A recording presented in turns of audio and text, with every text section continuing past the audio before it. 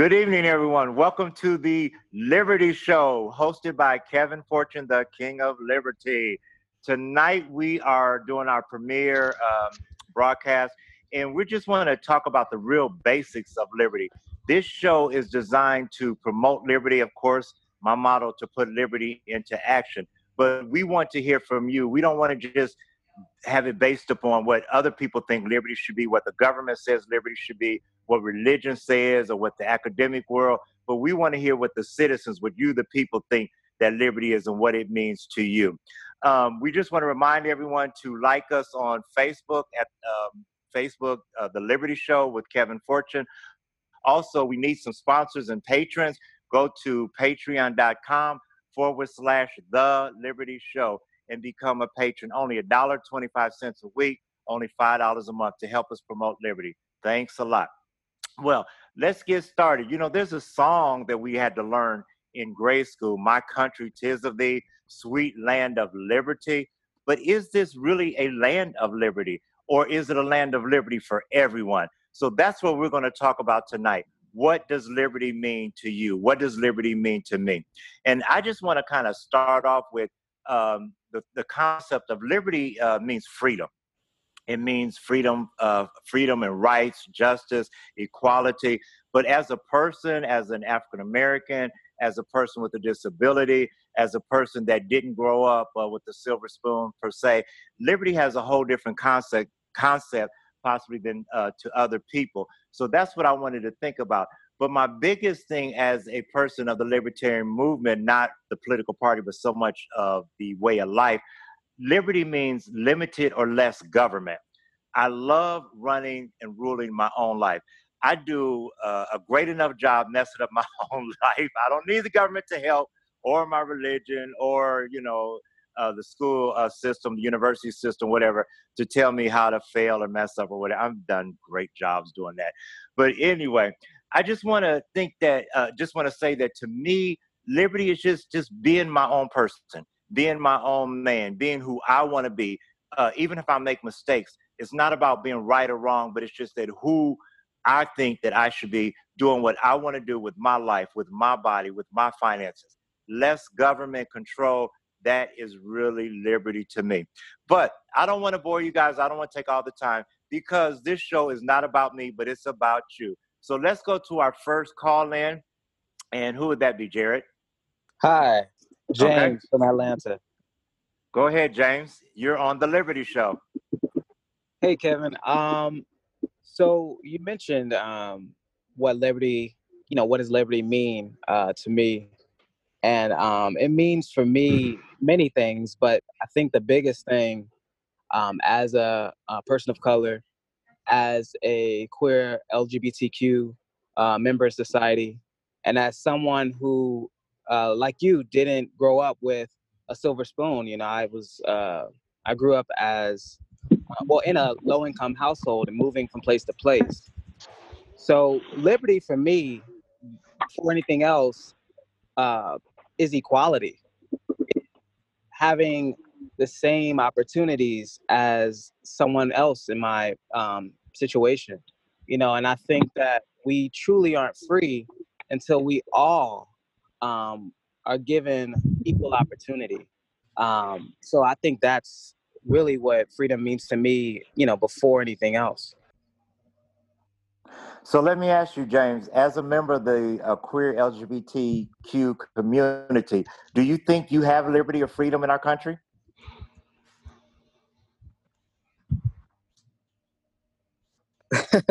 That's a good question.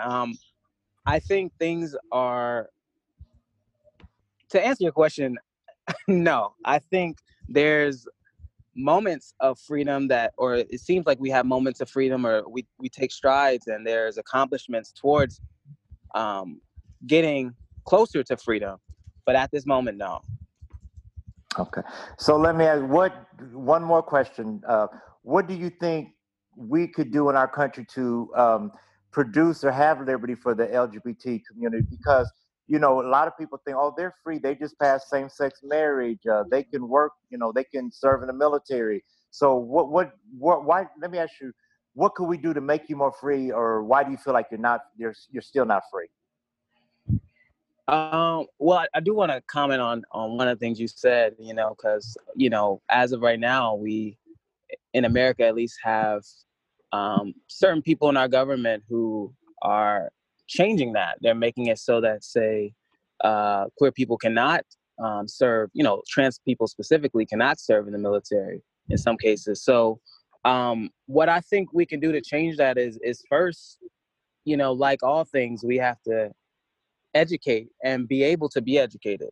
And that goes both ways. I think it starts with surrounding ourselves around people who are unlike us so that we can learn, so we can kind of break some of the stereotypes that we're told about a community.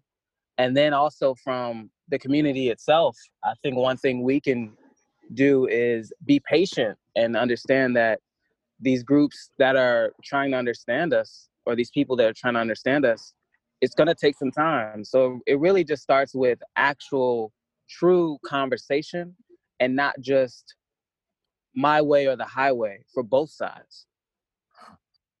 Well, I agree with you there. Once again, that goes into my definition of liberty is running your own life, not letting the government and the powers that be or religion run your life. Because, like you said, there are people now in our government or religion or the powers that be in the world academia that are trying to determine what LGBT people should do or cannot do, and that's not liberty. I totally agree. Thank you so much, James. You've already got us off to a great start. Who's next on the Liberty Show? Anyone want to speak up?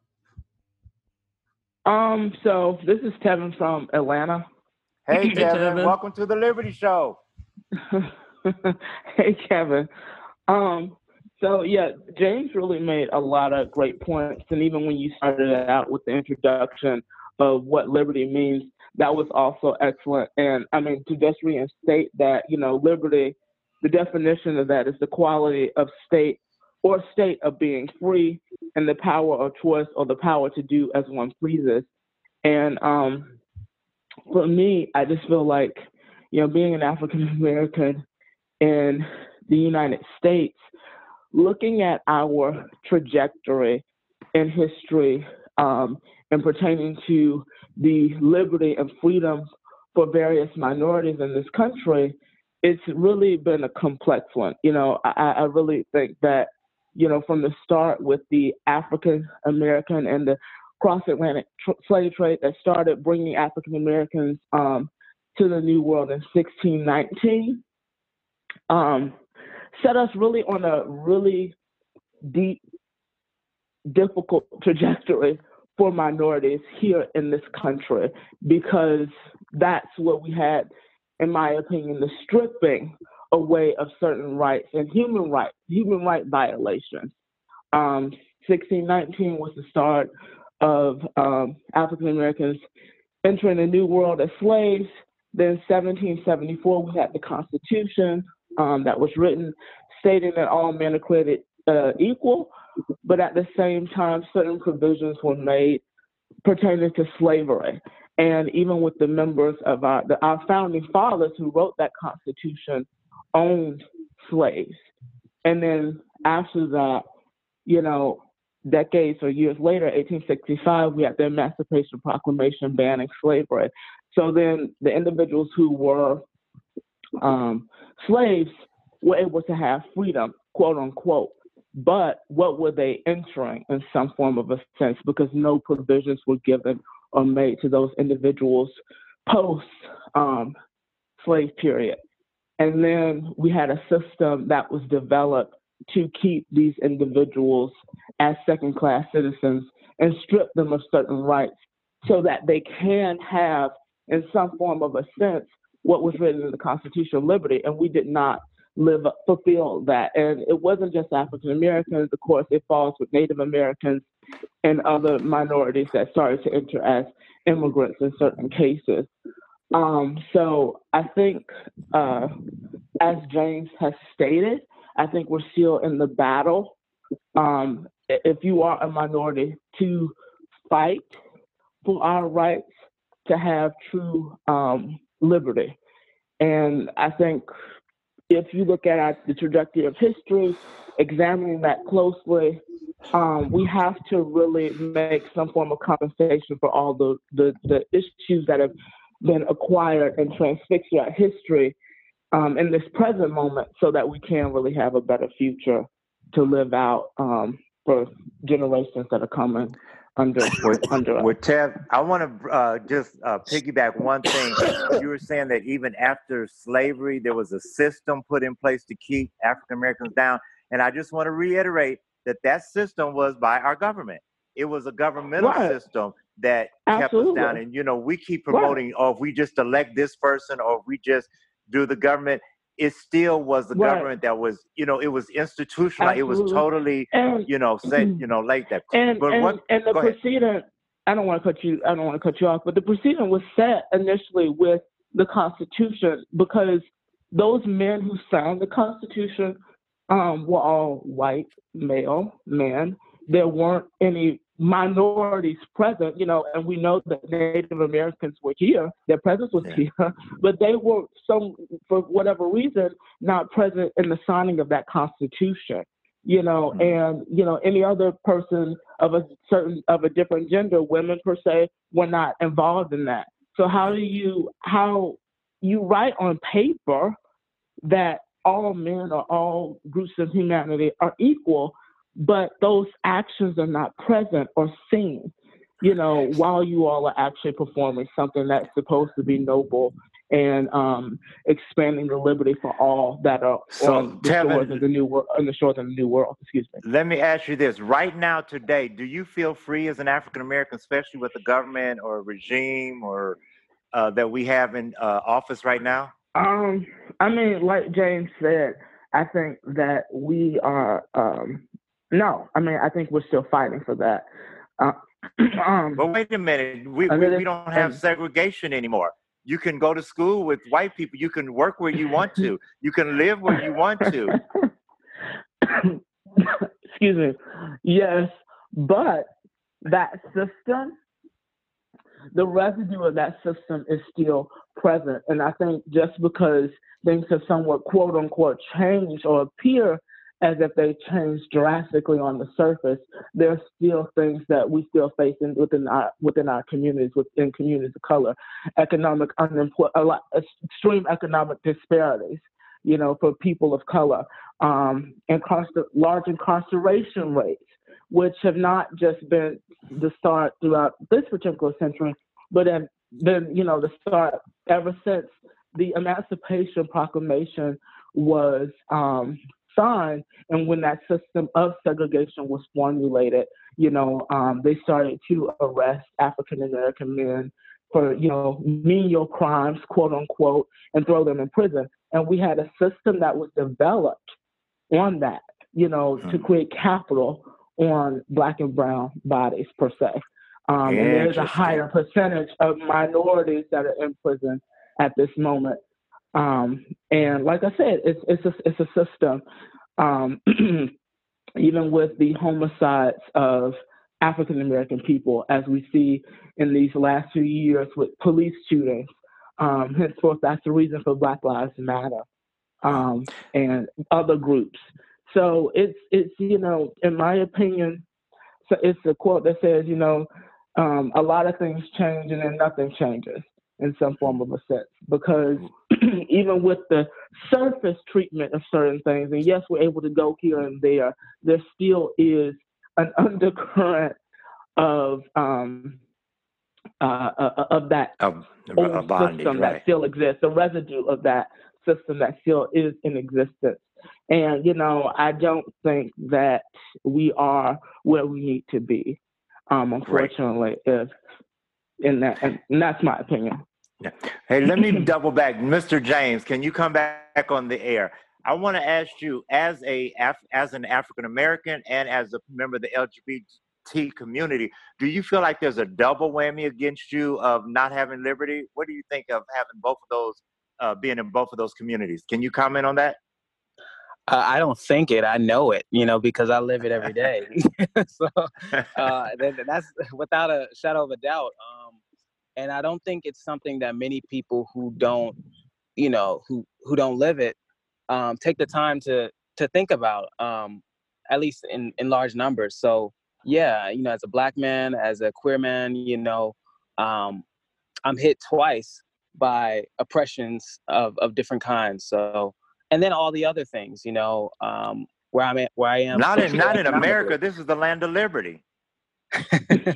This is a land of liberty for some, Okay. and like Tevin mentioned, you have to look at, who this liberty was meant for, and who is it currently, who's currently benefiting from it, and who also is a part of a system who is,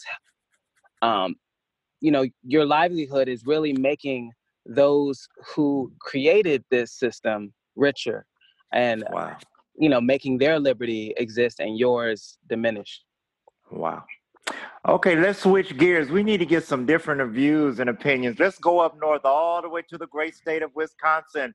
Mr. Jared from Wisconsin, how do you feel about liberty? And do you think that you are existing in a land of liberty? Yeah, I think it's a complicated topic to unpack. And I think we've already had a lot of really good discussion about some of the challenges we're still facing with liberty. In general, I feel like we have a good foundation in some ways, both like in our Constitution itself, but also then in sort of the mythology of America and this idea of America as this land of liberty that we're constantly remaking, and we're constantly trying to reach toward this ideal. And that's powerful. And so I think that's a blessing to have sort of this symbolism and this cultural narrative that a lot of other places around the world don't even necessarily consider with their identity in their country. But yes, there's definitely still a lot of ways in which specific policies lead to disproportionate barriers to opportunity for individuals and specific groups of people. And so, looking at how we can reduce government in specific ways to get rid of those barriers, and potentially in certain circumstances with some wisdom that comes from communities themselves, see if there's small ways we can use government positively to redirect different resources and open doors for the communities themselves, so that they can have more of a chance for self-determination and actualization in this ideal of liberty that we take so seriously in this country. So let me ask you this: you are a white male. Sometimes you're white. I don't know now. But what do you think about what some of the other stuff?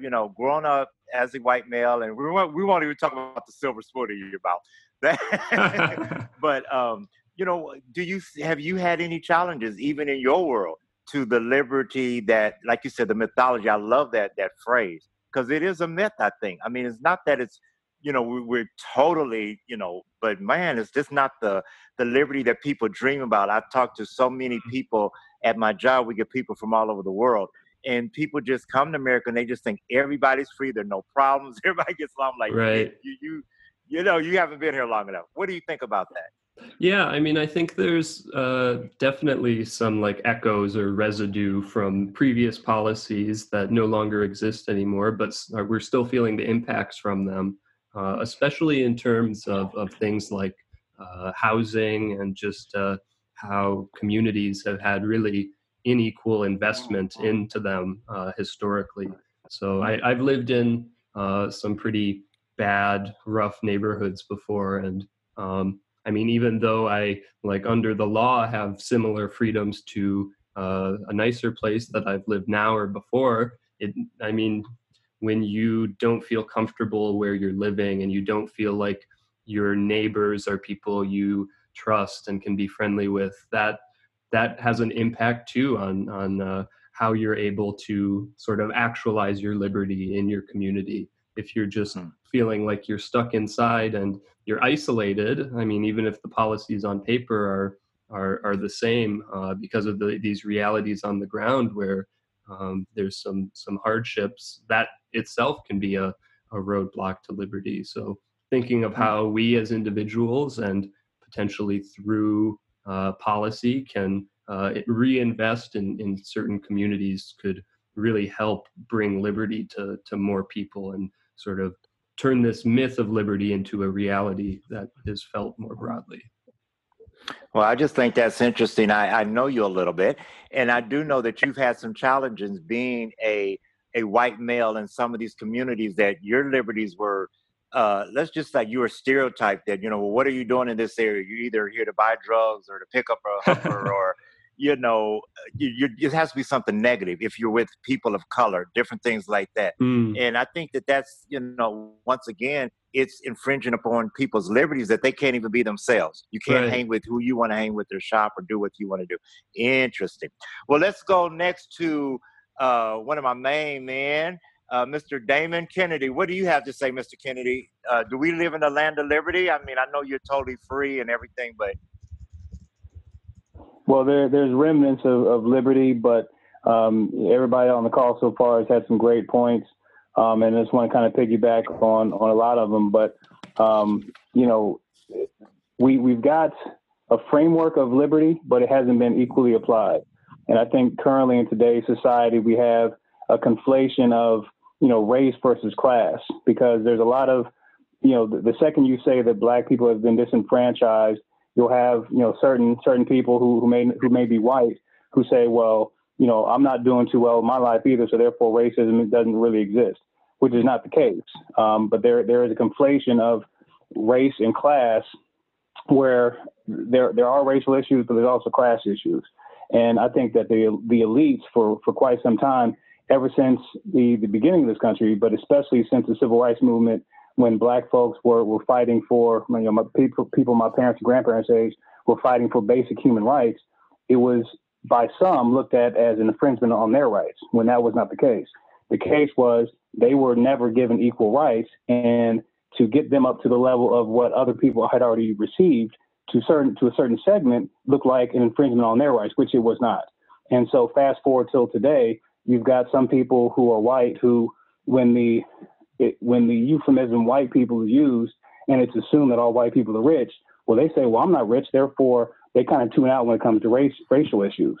And I think that presents a problem, but something that we need to kind of address as a country and say, look, there are racial issues and there are class issues, and sometimes they intersect, but we can't act like it's one or the other. Sometimes it's both. And as James mentioned earlier, it can be a tertiary issue as well. So it can be class, it can be racial, and it can be sexual orientation. So there's a lot of different factors that factor into how somebody can achieve or not achieve the American dream.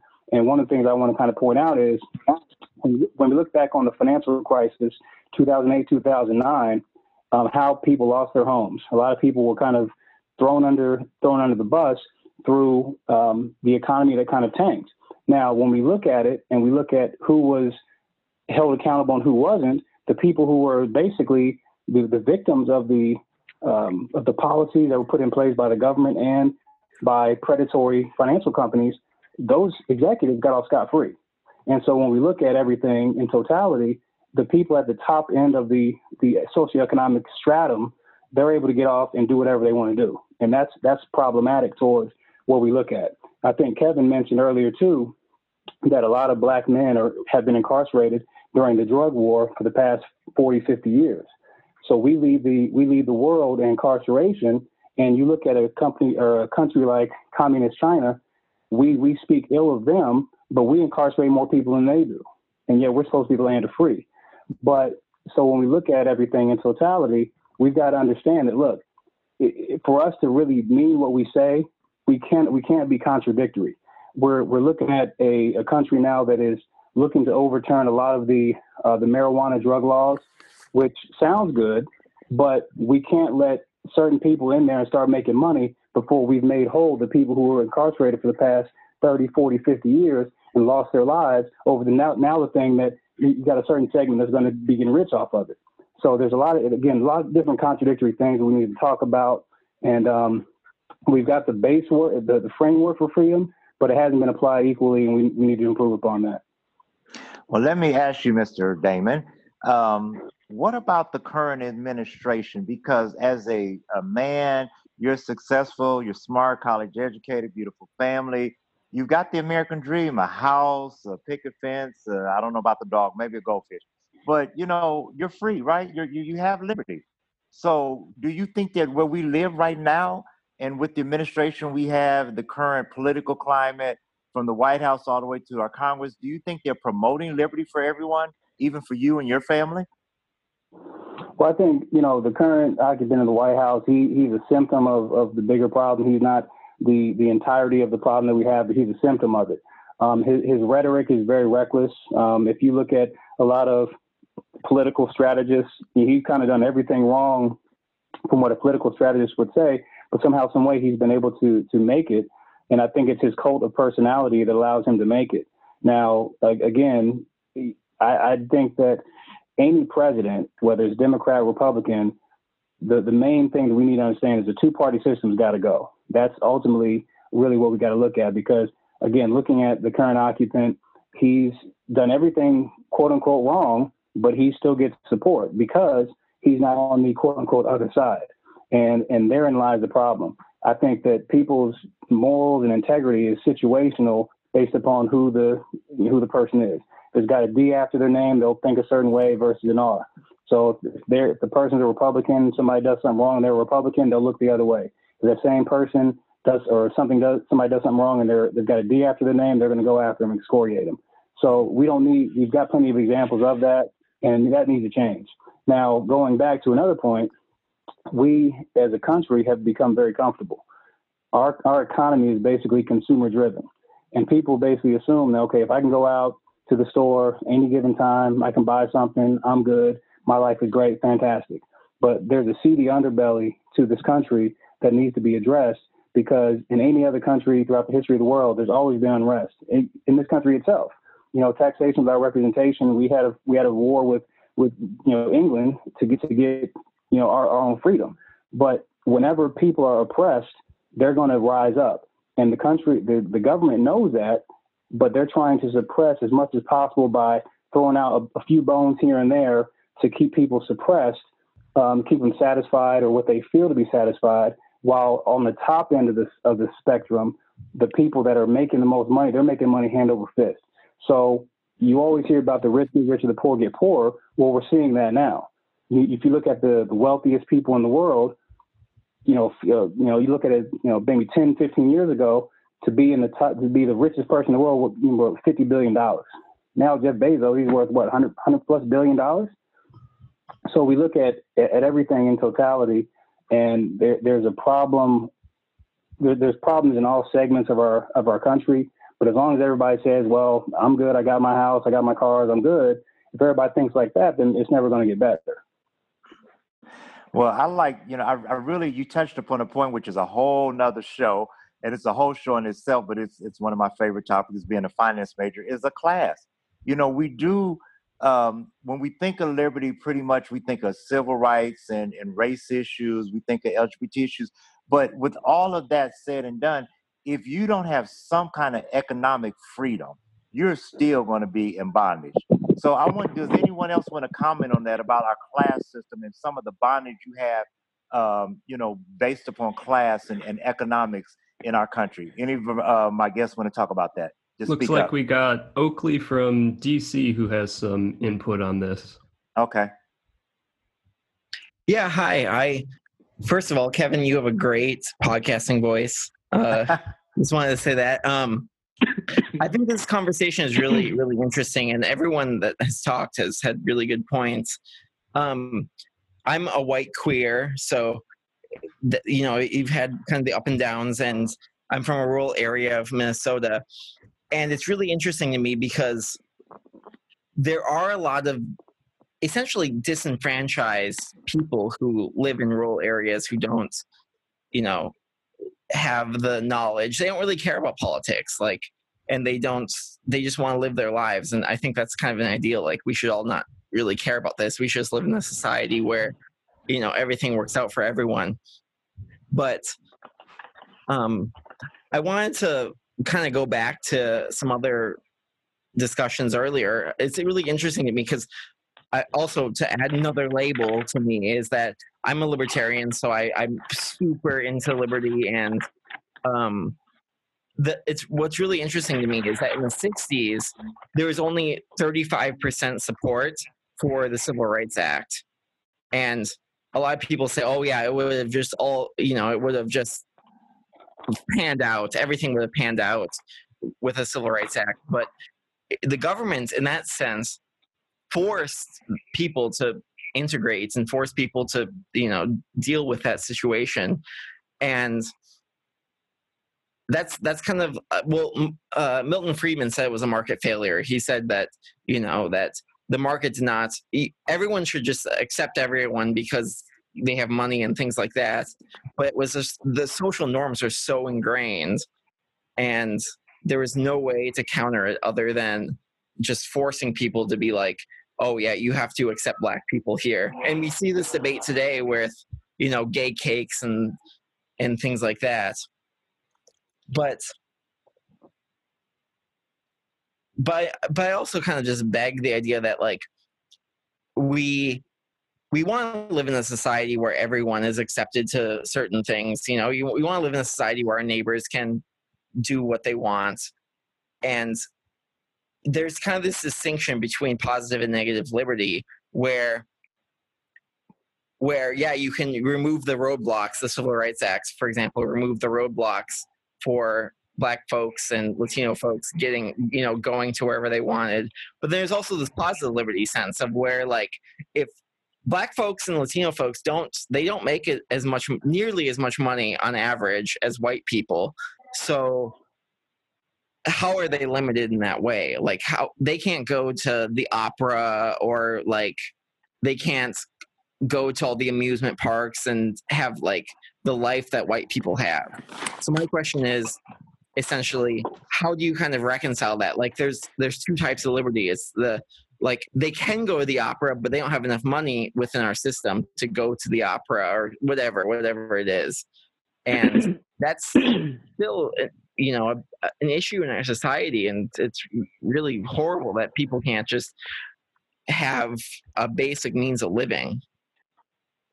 Well, I agree. Thank you so much. That was an excellent comment and question. And I want to deal with both, but Mr. DC, I just want to ask you a quick question. Being a white LGBT person, have you faced any struggles with your liberty? We heard James's story, but what about you? Even though you're Caucasian, do you have any LGBT issues, discrimination, any roadblocks, any hindrances, stereotypes?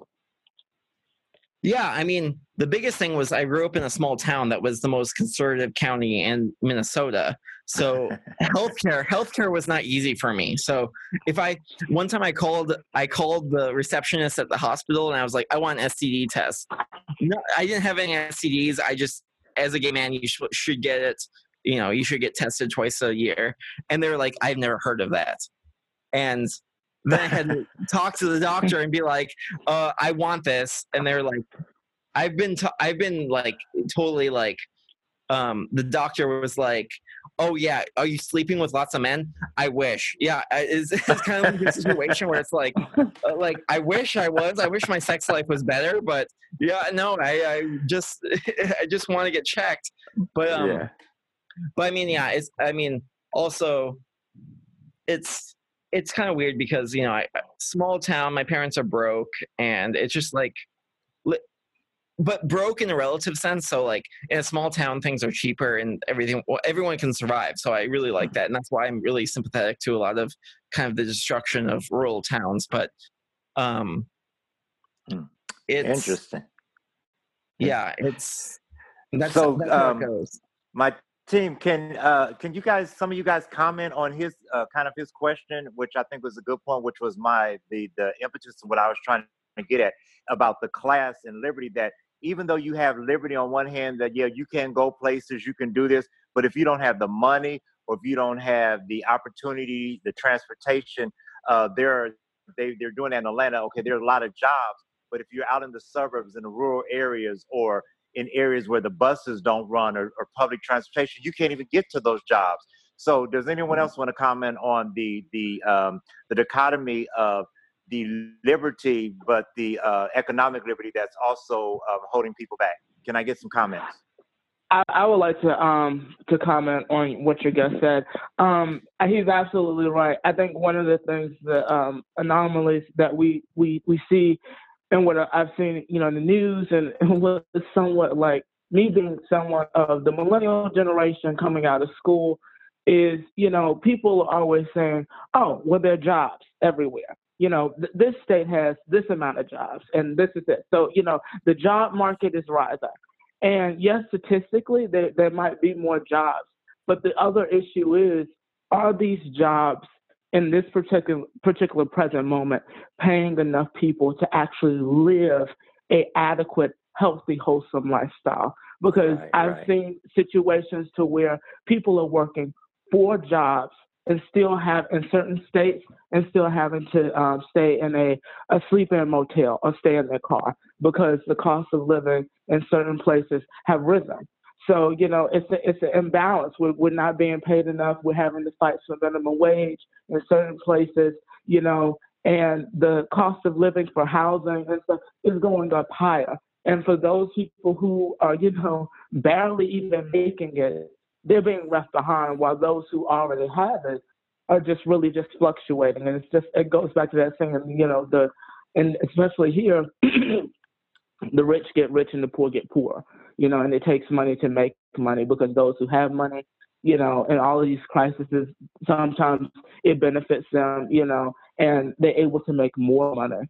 And I go back to always with history as well, with the whole class situation with, I'm just using African American history as an example right now, but after the Emancipation Proclamation, with slaves being free, there were no provisions made for slaves to really have full autonomy to move up in the realm of the United States. Right. They were free to fail, free to starve. Absolutely. So you're saying, oh, well, we give you your freedom, but it's like, what free to do what? I don't have any money.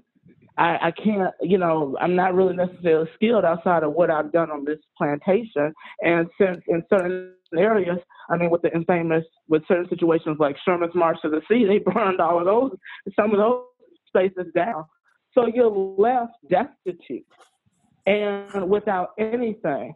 And then we have a government who really wasn't really as helpful as they should have been in protecting African Americans from the rise of terrorism, domestic terrorism, with the white supremacist groups such as the KKK, the Ku Klux Klan, and the like, who were using volatile methods to really beat blacks into submission and to keep them in some form of, quote unquote, what they just were free from, slavery. And so I think today, even though however many decades we are from that, there's still forms of slavery, just in a different way. You can be a slave in the system to where you're overworked and without any money. And you have to continuously work for just the basic the working necessities. Poor. The working poor, they call it. Absolutely. And then we have this whole ideology of, well, we don't want to give anyone a handout, and we use these alliterations of people and create these ideologies of people who are sitting and just sitting there and abusing the system. And granted, there are some people that potentially are out there doing that, but should that affect the premise of all people who really are trying to work hard and who just need that extra assistance to make it through? So I think we have a history, a very confusing, difficult history with race, infusing intrinsically with race and class, because, like I said, with the situation with us, we were free to go and have the autonomy, quote unquote, to do what we want, but we didn't have the resources to actually live the best life that we possibly could have lived. And that started, in my opinion, a perpetuation of poverty in the States, in the United States. Interesting. Hey, Kevin, you mind if I jump in here real quick? Go ahead.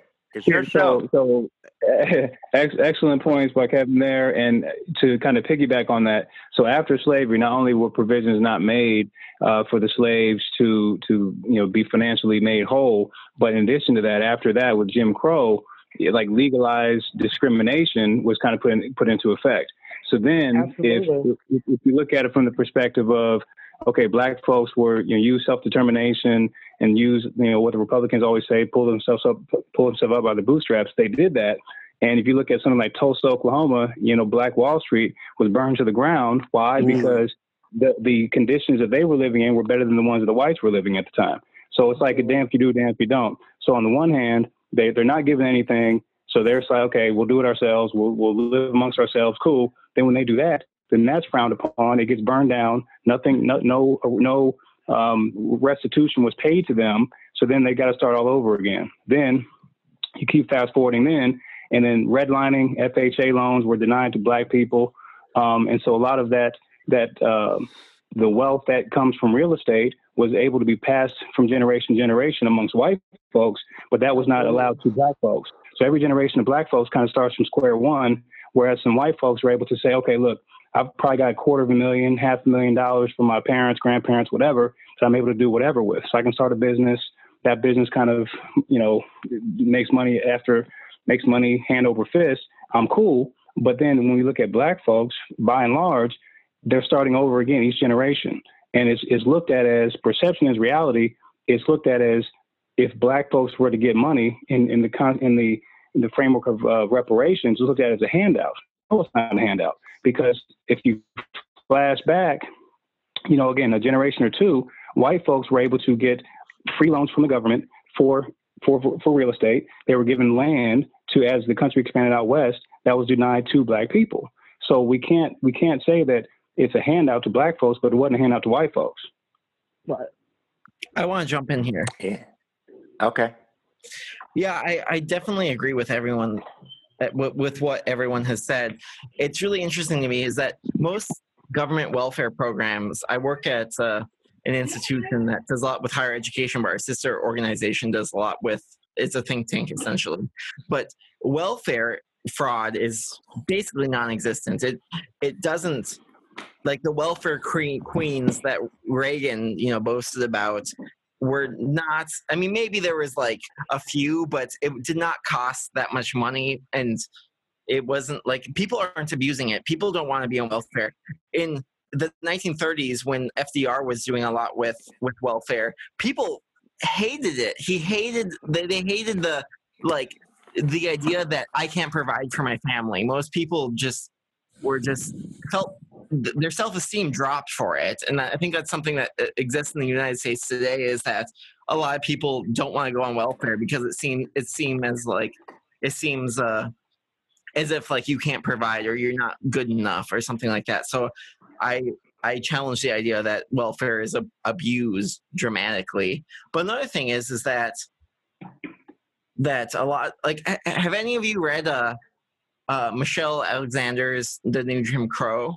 If not, you should read it, because it's basically how Jim Crow, it wasn't just that discrimination was legal, it was that discrimination was forced. Is that the idea that, especially in the South, you can't accept black people. Like, the government said that you can't do this. And, especially after slavery, Reconstruction is a whole nother thing. Is that Reconstruction was Rutherford B. Hayes, there was a compromise where Reconstruction would end, but Reconstruction essentially said that black people have rights and they have to vote. And they ended it because of some electoral issue. And Jim Crow lasted until the 1960s, and it was the government forcing people to, businesses, people, etc., to just not interact and not integrate at all. Like, if you served a black person in the South, you would be fined. And that's insane. But that also only ended 70 years ago. I mean, it's 70 years now since it's 2020, but that's still ingrained in our society. And Michelle Alexander makes the argument that the reason why we, had all these police tactics and made it so that marijuana was illegal and that you could get 30 years for having an ounce of marijuana or something like that. It was essentially just, it was selectively put in black communities so that you could lock up all the black folks. And that's why there's all this hysteria about, there's not black fathers and things, because even if you didn't have marijuana, there are cases where the FBI would just plant it on you because they thought that you were a threat or something like that. So we have these like ingrained, still today, like we had the First Step Act that Trump passed and the Democrats passed, but even today there's so many people that are locked up for no reason other than that they had a couple grams of marijuana or something like that, and it destroys community. And then once you destroy all those communities, you can't have a stable life. Well, you brought up a really, really good point, and we're going to kind of close out and wrap up with Mr. Tim. Tim, my main man, let's talk about that. I was just actually thinking when we were talking about the class system of how if we had legalized cannabis and more criminal justice reform, there are people that could be growing cannabis, making money, getting out of poverty, not getting into debt, feeding their families, but because of the limited government and some of our crazy laws and injustice and infringements on our liberty, that's not allowed. But I know that's an area that you studied and dealt with and advocated for. Will you discuss that quick for us, Tim? Hey, Tim Smith. I think Damon hit a really, really, really awesome point. Wow, I really don't know where to start, Damon. Thank you. That was beautiful what you stated. Here's the thing, right? Oftentimes folks think that I'm the ambassador for all Black folks. I am not the ambassador for all Black folks. I can only comment based upon my own feelings, thoughts, and ideas. I don't believe that Black people in America are free. I don't think we've ever been free. I think the plantation has changed. The scenery. Interesting. Agreed. The scenery of the plantation has changed. And if we look back through the Tim, history, I'm going to tell you, I'm stealing that from you and using it. if we look back at the history, and I was educated at an HBCU, an historically Black college university. I also went to a non-HBCU. But at the HBCU, I learned something that was mind-boggling. There were Black overseers. So the overseers were the guys that were in charge of keeping the slaves slaves. And to me, I just couldn't fathom the idea that there were other Blacks that were put in charge of their own folks, the people who looked like them. They were tasked with being the taskmasters. And when I look today, and I can only comment as being a Black individual, a male who's straight, I don't see where anything's changed. The only thing that's changed is we've been sold this dream of the quote unquote American dream, and it is a farce. And when we look at class, poor white folks have also been sold this farce of a dream of the so-called American dream. The difference now is that poor white folks are realizing that the American dream was a farce, that it was this dream that if you work hard, you would receive all of these awesome things, you would be treated fairly, life would be great for you and your grandkids. And now they realize that wasn't the case. They realize that the powers to be, the wealthy individuals, and I want to make it clear, I have nothing against wealthy folks. I have an issue with a system in place that's been perpetuated for generation upon generation, decade after decade, for hundreds of years, that stifles the growth, the financial growth of folks that are different. And that's what poor white folks are realizing. And one of the ways that they're realizing this is with the criminal justice system. They're now realizing that, hey, when I get locked up for whatever stupid thing, jaywalking, you can actually be arrested in the state of Georgia and many states for jaywalking. Whatever the case is, when they get arrested, poor white folks, I've spent some time speaking with poor white folks, they realize that, listen, just because I'm white, the system treats me just as it does like, and that's mind-blowing for poor white folks, is that the system doesn't just look at them as being white. It doesn't just give them a pass because they're white. It looks at them as being, listen, you are a poor white person. So I said all of that to say this is that no, it's not just Black folks that aren't. I don't believe that Black folks are free in this country, but I will also accept that poor white folks aren't free in this country either. But they've had it better than us Black folks. So, Yeah. and that's the, you know, we have to be clear on that. Poor white folks, they've gotten the short end of the stick, but their short end was much better than the stick that Black folks have received. And we see this here today in the criminal justice system. And I said, going back to the overseer part. So we look at the police, right?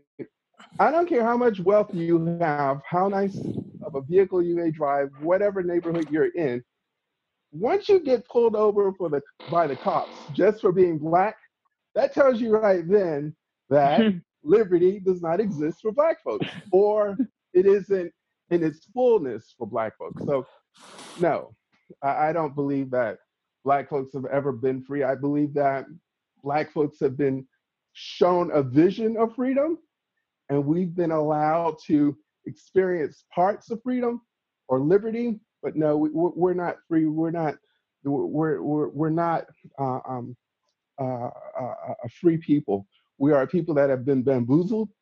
And going back to what Damon said earlier about the two-party system, that's how the two-party system works.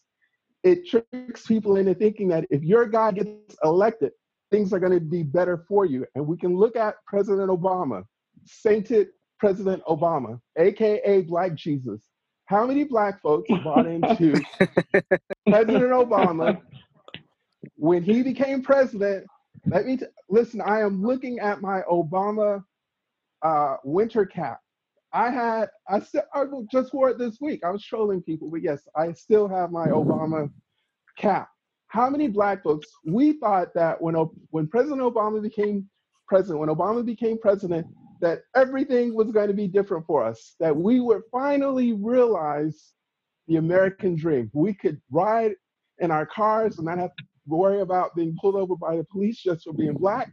We could ride on the train without the cops pulling us over to stop and frisk us just for being Black. No, we're not free. Personally, I don't think that'll ever happen. I think we'll always be shown glimpses of what freedom is. And that's the thing, this is how the system tricks us. It tricks us into thinking that if you work harder, things will be better for you. And yes, to a point, that's true. That's absolutely true. If you work hard, I know lots of Black wealthy folks in their 30s. I shouldn't say lots, but I know several Black, what I consider to be wealthy, $200,000 plus salaries in their 30s. The point being, though, is that they're not free. They'll never be free until the system changes. The system will never change. At least, I don't think it's going to change in my lifetime. Sorry, Kevin, I have a question. Is how long is this show going? And I want to ask Tim a question. Go ahead, because we can edit out. Cool. So, Tim, I thought everything you said was absolutely right. My question is, as a white dude, is what's our kind of like policy issues, or how can the Black community be better in the sense of how can we improve these communities who were historically wronged, in the sense that, like, Obama was president, obviously, but he also had to deal with a lot of other things. But I kind of scoff at the idea that, oh, we had a Black president and suddenly racism ended. So how do we deal with your complaint? It really just began, right, Tim? People's true colors came out. So going back to Damon made this awesome point. The problem, and not only Damon, but Tevin, here's the situation, right? And I can only speak for Black folks. And I don't mean every Black folks. I can only speak for my family. Yep. And I can speak to not only Black folks, but my father is Native American, so I can also speak to the Native Americans in this country to a point. So here's the thing, right? The system, if we look at slavery was a system that was not only allowed, but it was celebrated by the US government. Yep. If we look at Jim Crow, as has already been stated, was a system that was enacted by the government. If we look at redlining, Black folks weren't able to get mortgages that were guaranteed. They would not receive guarantees on their mortgages, so they couldn't receive a guarantee on their mortgage. Guess what? Tim, I hate to interrupt you, but yeah, there's a lot of historical wrongs there. But how do we go forward is my question. Yeah, I'm getting there. Sorry. We go forward by holding the government accountable. As Damon stated, reparations are not a handout. Reparations are simply what is due to the offended party. It's the same as if I went to your home and drove my car through your front door, you have the right to come after me in court and receive compensation for me damaging your property. Black folks have been damaged. We need to be made whole. This is not a handout. This is what's owed to us by the government. We need to be paid. If I can keep it simple, that's what needs to happen. We need to get paid. And reparations are a really complex thing, but I actually agree that it's not complex. The government. Here's what's wrong. Here's why this isn't a complex thing. The payout may be complicated. It doesn't have to be, but the payout may be complicated. But here's my issue, right? If we look at the Democrats are pretty much generally okay with reparations, but they want to make reparations a form of welfare. That's bull. Reparations is a check needs to be in my name, not more welfare. I don't need the government saying, here, I'm going to pump more money into your neighborhoods by giving you whatever, parks and recreation. That's bull. No. Give me cash so that I can go out into the marketplace and invest that money, that capital, and grow my own net worth. Tim, you brought up a really good point, because the Republicans, people don't really understand, are very much for reparations too, but they are so that they can make money off of it. They'll give you money to build a house if they can build the house. They will give you money to go to school as long as they're own the school, or build the prisons because they own stock of the prisons and corporations. And a lot of people don't realize that. So that's the plantation. Government keeps us on the plantation. If the government can dictate what you do with the money, guess what? You're still on the plantation, because that's what slave owners say. Absolutely. They say what you can do with whatever it is that I'm giving you. I don't want to give. You're absolutely right. There needs to be reparations, but I'm skeptical of just giving a check. And I think the bigger thing is that we need to do a South American or a South African style, like a South African style truth commission, essentially, that we need to, in South Africa and a lot of parts of Latin America, they, after dictatorships, they said they broadcasted in every channel exactly who was killed by the regimes. And we need to say that with slavery, and we need to say that with the Native American genocide, so that people can actually go past their the history that we have where people were murdered for no reason. And we need to talk about these issues, because otherwise, if it's just a check, it's just people are gonna just not even matter. But we need to socialize people in some way to actually talk to people that are. Let me just cut you off for 1 second, and I won't be long. That's fine. Yeah. I don't need a white person telling me what is due me and how I should receive it. And this is what I was getting to an earlier point. White folks are always telling black folks, well, yeah, okay, reparations, but we don't think we can trust you with the money. That's bull. If I wreck your door, I don't get a say in how you spend the money, because it's due you. It's your damaged property, and I'm compensating you for my actions. So I take great fault when white folks, or anyone for that matter, says, no, yeah, you've been harmed, black people, but we just can't trust you with this money. And I've read this in several articles where, well, if you give the black folks this money, they're just going to spend it They don't know how to manage it, and they'll blow through it. So what if we blow through it? It's ours because it's due to us. Yeah, Tim, that's a fantastic point, and I'm a white person, so thanks for the critique. I think that, and it's not personal. It's not personal. No, absolutely, I don't take it as that. But also, thanks for the critique. But I want a society where I grew up in a rural area, and there were no black folks, there were no Jews, there were some Chinese folks, and lots of Hispanics. But I just want you poor thing, you. You've been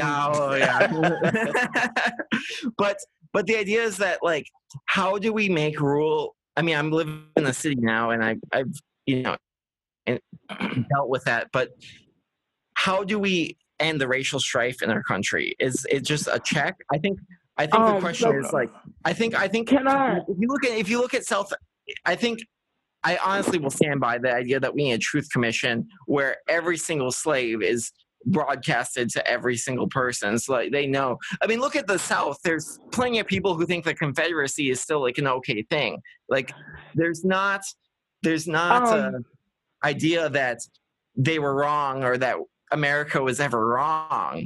And I think that let Tevin answer your question, then I'm gonna wrap it up. Go ahead, Tevin. I agree with you, Damon, on the Truth Commission. But I want to say this. I feel like we have these conversations, and some of our quote unquote white allies are part of these conversations, and they're asking us certain things about how the situation can be improved. I think that there are some things, yes, as African Americans, as the injured party, we can express, and we can only tell our side of the story, being that injured party on that side. But I think there are a lot of things that, for white Americans, that the work has to be solely done only by that group of analysis of your history, and really asking yourself, what is the reason initially for this? I think only a white person, in my opinion, can answer that question, and that has to come through analysis, pure analysis. Yes, I can be a part of that to share my side, but the true analytical process and procedures of that can only, in my opinion, come from a white person to actually deal with and then contend with, and then meet that black person on the other end to go forward. And that's just my take on it. I want to say that. Thank you so much. You guys have been awesome. But the reason I'm not cutting you off, but this is a great topic, and we actually have a whole show planned on that February the 8th. The next open taping is going to be on reparations, and all of you guys are invited to be co-hosts. So you write up about a 2 to 3 minute little spiel, and then we're going to really discuss it. And as I like to do, go underneath the surface. But in closing, I want to address you, Oakley. I thank you for bringing up a good point. Only problem I have, not being biased because of my color, because I actually have more Native American blood and white blood than I do African American, if any. But we've had enough talk, we've had enough rhetoric, we've had enough discussions. We've been having symposiums, workshops, seminars, and now webinars for over 400 years. It's time for action, and that's why this show is so important. Let's put our liberty in action. Put your money where your mouth is. Whether it's a paycheck or something, but just talking and statements, because a lot of people, what they say, they don't really mean. And that's something that I've learned the hard way. Oh yeah, we're so sorry about reparations of slavery, or I love blacks, or I love whites, or I accept gays, but their actions don't line up with what they say. So in closing, we thank you guys all for your comments. We thank you for tuning in to The Liberty Show. Do me a favor, like The Liberty Show on Facebook and share it with your friends. I would love to have hundreds, even thousands of people on here sharing their opinion and their experiences. And last but not least, we need support. We're actually planning on doing some live tapings once we get the TV equipment and everything, and we need support. So go to www.patreon.com/The Liberty Show and become one of our monthly sponsors, only $5 a month, so that we can come to your city and have some of these debates live and spend more time. Thank you so much. And everyone, let's say it together. Liberty!